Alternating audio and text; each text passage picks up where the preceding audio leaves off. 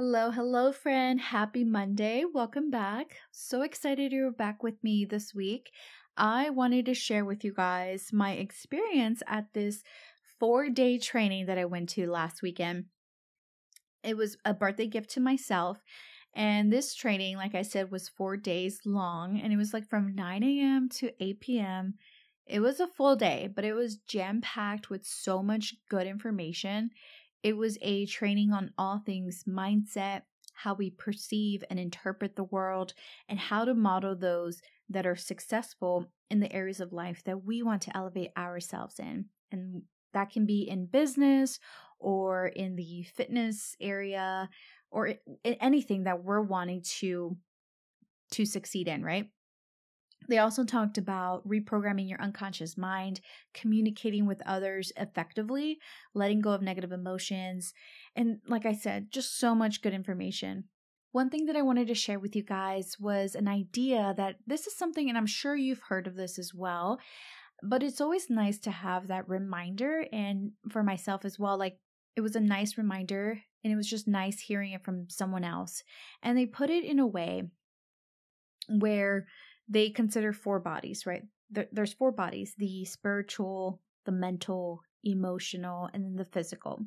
And so the idea is that your thoughts become your beliefs, and your beliefs are then going to have some effect on your emotional state, right? And then that will lead to your physical body, which is whether you take action or not.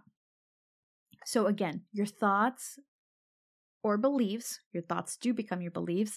So that is the mind body, which will then determine your emotional state. And then that will determine your physical body if that takes action or not. So one cool thing that I also learned there was the idea that they said, and I'm not going to get the numbers right because I don't have it in front of me, but they mentioned how we have there's 2 million bits of information that's thrown our way, right?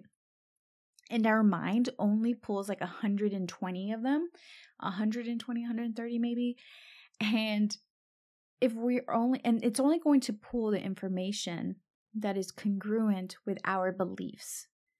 So if you are constantly thinking or have this belief like I'm not good enough, or bad things happen to me all the time, or only bad things happen to me, those kinds of thoughts, your brain is only going to pull the information that's coming your way that is congruent with that belief. I thought that was really powerful, and it was just mind-blowing to think about that.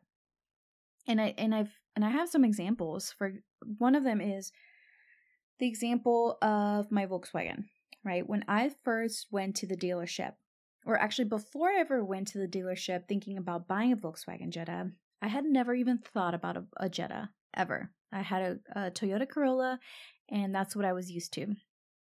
So I never even noticed Volkswagen Jettas until I went to the dealership and looked around and wanted some time to think about if I wanted to buy it or not. And I realized every time I drive on the highway or wherever, I would notice Volkswagen Jettas. It's like they were everywhere. I was like, why does everyone have a Volkswagen Jetta all of a sudden? It was actually pretty funny. And I remember thinking that. I remember driving being like, why does everyone all of a sudden have a Volkswagen Jetta? So it's because my mind was thinking of that. My mind was focusing on that. So whatever's coming my way, my mind is going to pull that and focus on that. So if we're constantly thinking of the negatives and thinking of all the bad things that happen to us, we're only going to see that. What's going to happen is that our brain is going to delete all the opportunities, delete all the positives, because it's not congruent with your beliefs. Does that make sense? I hope it does. Another example would be this belief, and this is something that I'm still working on. I'm going to be completely honest with you guys here. It's definitely there are some beliefs that I have been able to break, but there are some that I'm still kind of struggling with. And one of them was that I'm not pretty enough to be on video, right? And I think that's why I was like hesitant to start, because I initially wanted to start a YouTube channel, but I became a little scared, and just, I guess I was just like, well, I'm not pretty enough to be on camera, so why would I want to be on there? Who would want to see me? Who would want to look at me, right?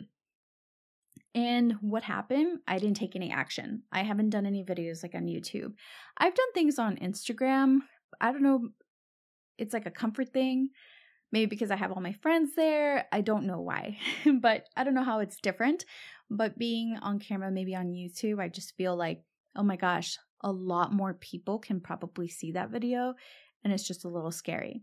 And so when you think of that, right, when I think of that belief, especially right now that I've been doing this podcast these last, it's been a month now, or almost a month, and I've been really wanting to switch over, or not so much switch over, but I've been wanting to start making videos on YouTube. But that belief keeps coming back up, like that I'm not pretty enough or I'm not good enough to be on video. And what happens, right? It gets me into this emotion. Those thoughts get me into this emotional state of like not feeling good enough, or feeling like low about myself, or scared of what people are going to think. And then what happens? I don't take any action. I haven't made any videos. So it's something that I'm definitely struggling with right now.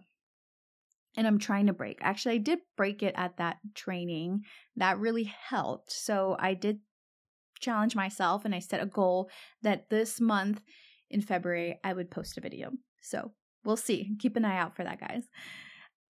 So if we're always constantly stuck in these negative patterns of bad things happen to me, I won't ever find anyone, or I'm going to die alone, I'm not worthy of great things, I'm not worthy of my goals, then your brain, like I said, is going to delete those good opportunities and keep the negative in your life. It's going to focus on that. So allow yourself to receive, give yourself permission to accept the good things that happen in your life. If you notice it, be grateful, acknowledge it, and really be aware of these beliefs that we have in place for ourselves, right? After the breakup, I knew that I had to focus on the good things that could happen. I knew that if I focused on only the bad things, that wasn't really going to get me anywhere.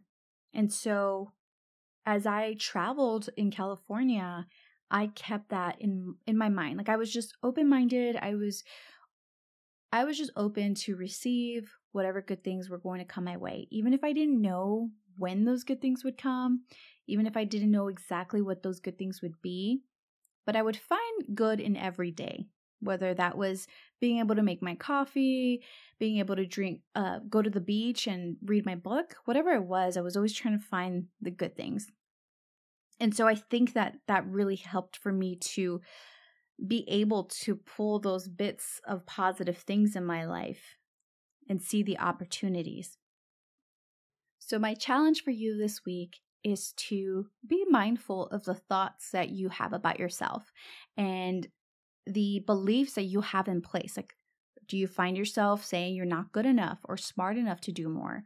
Or if you're not pretty enough or funny enough or, skilled enough, whatever it is, try to be mindful and aware of those beliefs that you have in place and how that's affected you in not being able to achieve your goals or create the best version of yourself.